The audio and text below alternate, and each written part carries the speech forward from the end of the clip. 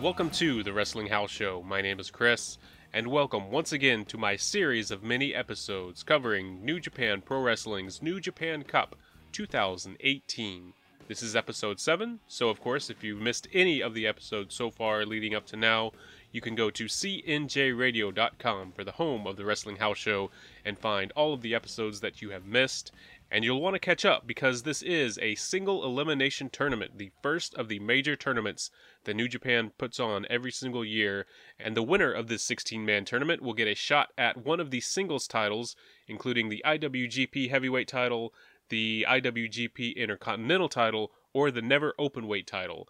It is a title shot of their choosing, which they will receive in the first week of April. But as I said, this is night 7. It is the beginning of the semifinals, and a little bit different than some of the previous shows from New Japan lately over the past few weeks.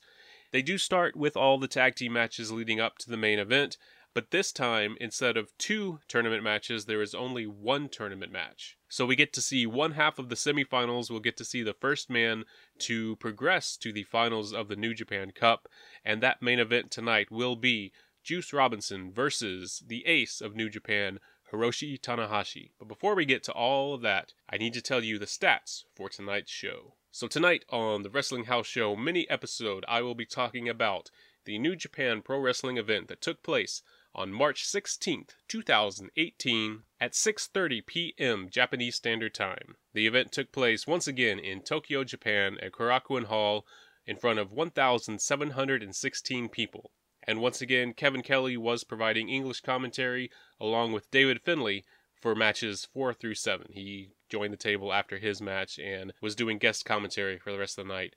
First match up on the night, match 1, tag team match 2-on-2. It was the Young Lions Tetsuhiro Yagi and Tomoyuki Oka versus members of the Bullet Club, Yujiro Takahashi, and one of the Never Openweight 6-man tag team champions, Tanga Loa. And I liked the match. It was enjoyable to watch, but it was pretty much completely dominated by Bullet Club, which it's not surprising since it was 2 main roster guys versus 2 Young Lions. But usually in these Young Lions matches, we do see the Young Lions get some sort of offense, but neither Yagi nor Oka really got anything in the match. I would think that Oka maybe would have got something maybe on like Takahashi, or Tanga Loa, who I've mentioned recently has been getting beat up in a lot of these matches, or a lot of the regular tag team matches. But no, Oka and Yagi got pretty much nothing in this one. And it ended up Yujiro Takahashi pinned Tomoyuki Oka after his kneeling DDT, which he calls Pimp Juice. So it was fine, but kind of unremarkable. So I'll just move on to the next match. It was a 6-man tag team match. The Suzuki-gun team of Taichi, Davey Boy Smith Jr., and Lance Archer versus the Young Lions Shota Umino and 2 main roster guys, David Finlay and Michael Elgin. And once again, Lance Archer strikes with his shenanigans around ringside. He was doing the whole thing where he spits on everyone, and there was a little kid, like a baby, like not like the kid who he spit in his hat a few shows ago. This was a tiny child, probably like 3-4 years old maybe, and he was sitting at ringside with presumably his father. He was sitting in his father's lap, and this kid did not like Lance Archer one bit. When he saw Lance Archer, this kid was screaming, and so Lance Archer, being Lance Archer, went over there and stared down the kid and yelled at the kid and put his hands on the barricade and got his face close to the kid, and the kid was just screaming at the top of his lungs. It was kind of funny but kind of sad at the same time, and that was something that would be revisited by Lance Archer, of course, as the match progressed and after the match. But the match itself was okay. It was fine. It was one of those matches where the good guys got 1 tag each, I believe. It started off with David Finlay, I think, pretty much getting destroyed. He got beat up by Suzuki-gun. There was a brawl, of course, which kind of led to that beating that Finlay was taking in the ring. Michael Elgin got tagged in a little bit later, and he started to swing the momentum back to his team's side, and then Shota Umino got the last tag in for his team, and he, being the Young Lion, didn't work out so well. He got pinned by Taichi after a thrust kick. So, not too surprising that Suzuki-gun would win the match, especially since one of the Young Lions was on the other team. But it was fine. It was a decent match. But again, not really anything that I would go out of my way to watch. But then on to match number 3, it was the Chaos team of Toru Yano and Tomohiro Ishii versus Toa Henare and Togi Makabe. And as with a lot of Hanare's matches that I've noticed, he got in Ishii's face. He picks out the biggest guy on the other team and he kind of stares him down like he's gonna challenge the biggest guy on the other team. And Ishii wasn't really having much of it, kind of like Goto in a way. He was not impressed, to say the least. And I believe it started with Ishii and Henare in the match, and Ishii pretty much controlled Henare. After beating him up for a while, Ishii threw Henare into his own corner to have him tag Togi Makabe. And then Makabe and Yano came in, and they fought for a little while. And it was fine. There was a little bit of comedy, of course, because it was Yano. He was doing his usual stuff. But really, the main thing in this match was Henare and Ishii. And as the match went along, Henare did get some more offense. He got some decent offense on Ishii. And I think this was probably my favorite Toa Henare match that I've seen so far. He was kind of the star of this one. And he didn't win. He got pinned after a brainbuster from Tomohiro Ishii. But it was good for him, and it was a good step forward. And I've said before, I feel like I've been a little hard on Toa Henare just because have said I don't really care much about him or care for him. And I think in this one he showed some good stuff. But moving right along, we have another tag team match.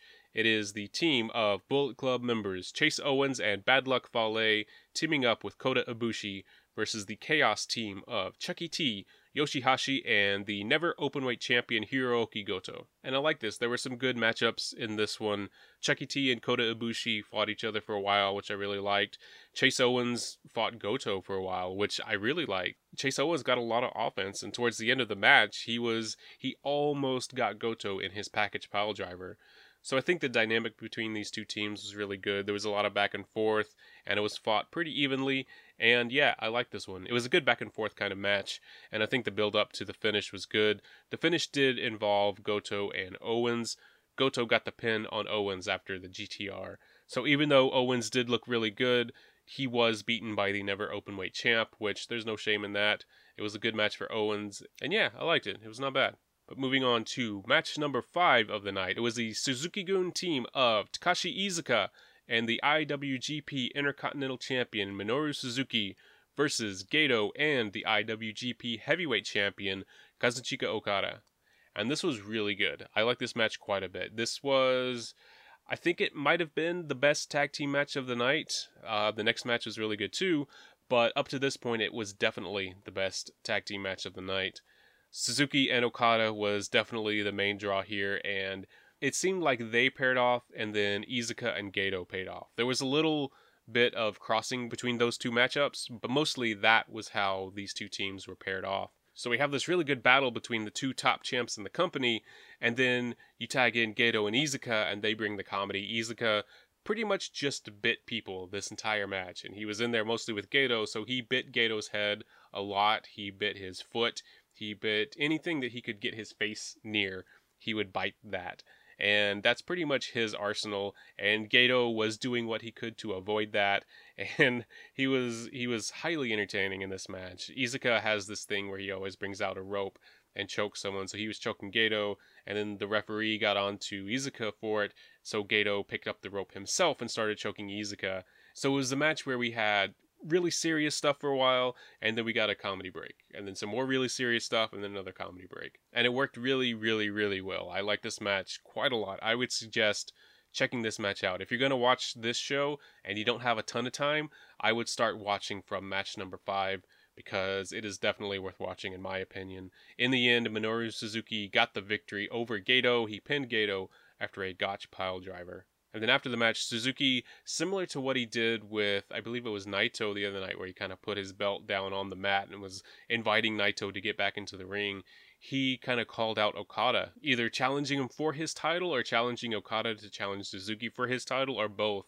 He just wanted to fight. I like that. I like the tease. There's been a lot of teases, especially from Suzuki, because he just wants to fight everyone and he wants to hurt everyone. And I would like to see all of these matches that he has been teasing over these past few shows. And then match number 6 was also really good, and I would suggest watching this one as well. It was the Suzuki-gun team of the IWGP Junior Heavyweight Tag Team Champions, El Desperado and Yoshinobu Kanemaru, teaming up with Taka Michinoku and Zack Sabre Jr. versus the Los Ingobernables de Japón team of Hiromu Takahashi, Bushi, Tetsuya Naito, and Sanada. And I think it's interesting to note that it was something that Kevin Kelly pointed out too, that the team came out to Sanada's music and not to Naito's music. I noticed on the previous show that Naito said something to the referee as LIJ was getting into the ring for their tag team match, and Sanada was announced last in that match, and he was announced last in this one too. The biggest guy on the team, or the most prominent man on the team, is usually announced last when they're doing the ring announcements, and again, Naito deferred to Sanada, because Sanada is still in the New Japan Cup, and Sanada is rising up to the top of the ranks in New Japan. I thought that was really cool. I like that Naito did that. He didn't have to do it, but he did it. So it was pretty cool to see. And this match was really good. There were a couple simultaneous plot lines going on in this one. Sanada and Zack Sabre Jr. are going to compete in a semifinal match on the next show, and they fought a lot in this one. And it showed, of course, Sabre's technical skill, and it showed that Sanada has been studying and preparing for Zack Sabre Jr., because he had a lot of counters and he was going for a lot of technical moves of his own. I don't know if it's a great idea for Sanada to try to wrestle a Sabre match, but he has to defend himself from Sabre, and so I thought this match did a really good job of showing that he can defend himself. He still gets caught, but he can defend himself in a lot of different ways and maybe surprise Sabre in some ways, because I kind of feel like Sabre is the favorite going into that. I mean, I may be wrong saying that, but the matches that they've had just in this tournament, just judging from those matches, I feel like Sabre is on more of a roll than Sanada is. But then the other plot line going on in this is the Junior Heavyweight Tag Team Champion situation, because El Desperado and Kanemaru have the titles. Bushi and Hiromu Takahashi want the titles, and so they had their own thing kind of going on too. So both of these plot lines were coinciding in this match, and it made it really interesting, and it made it really good. I think it helped build tension in the match, and Bushi did end up getting the victory. He pinned Taka Michinoku after an MX from Hiromu Takahashi's shoulders, which I believe Kevin Kelly said they call it insurgentes. I'm not sure if I'm pronouncing that exactly correctly, but I believe that's what Kevin Kelly said. And yeah, this was a really good match. Definitely recommend this one. And it was also interesting because after the match, Takahashi and Bushi brawled with Desperado and Kanemaru. Those four men were left in the ring. They started fighting, and after, I don't know, maybe 30 seconds or so, Sho and Yo from Roppongi 3K run into the ring, and they start fighting everyone, and Roppongi 3K actually clears the ring.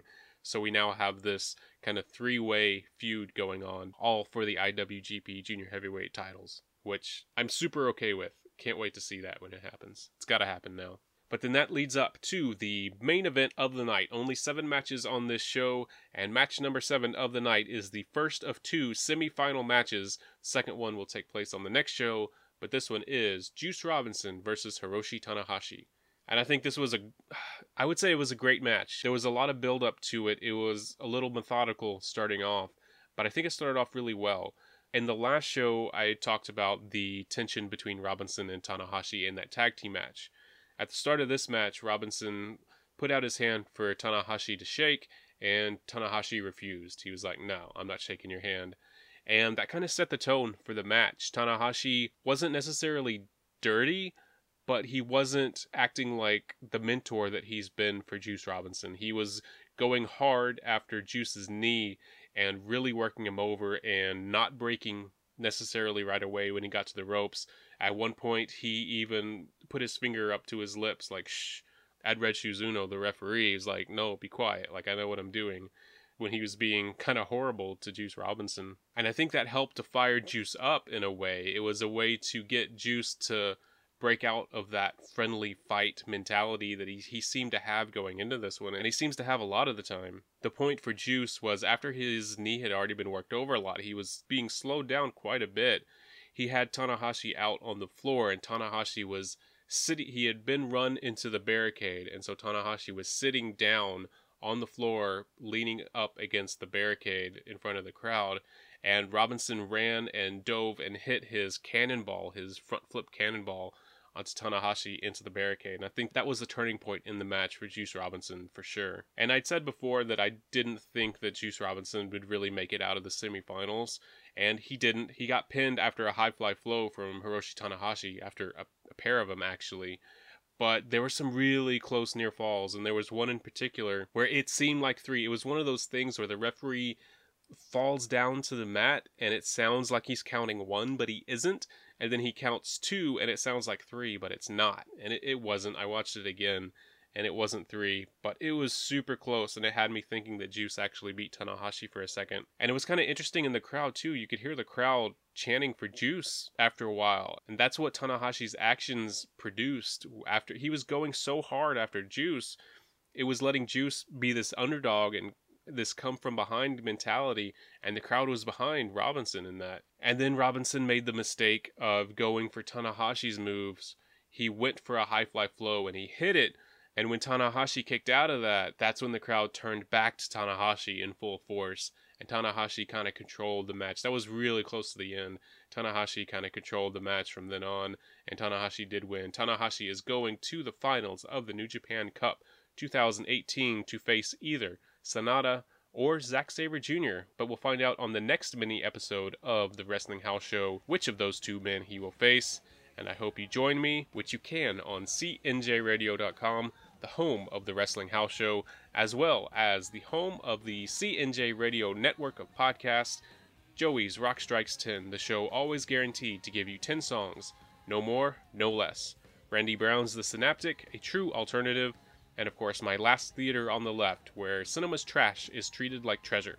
Go to cnjradio.com for all of that, and find links to our Facebook and Twitter so you can get in contact with us.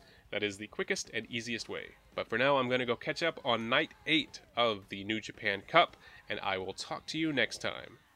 Bye.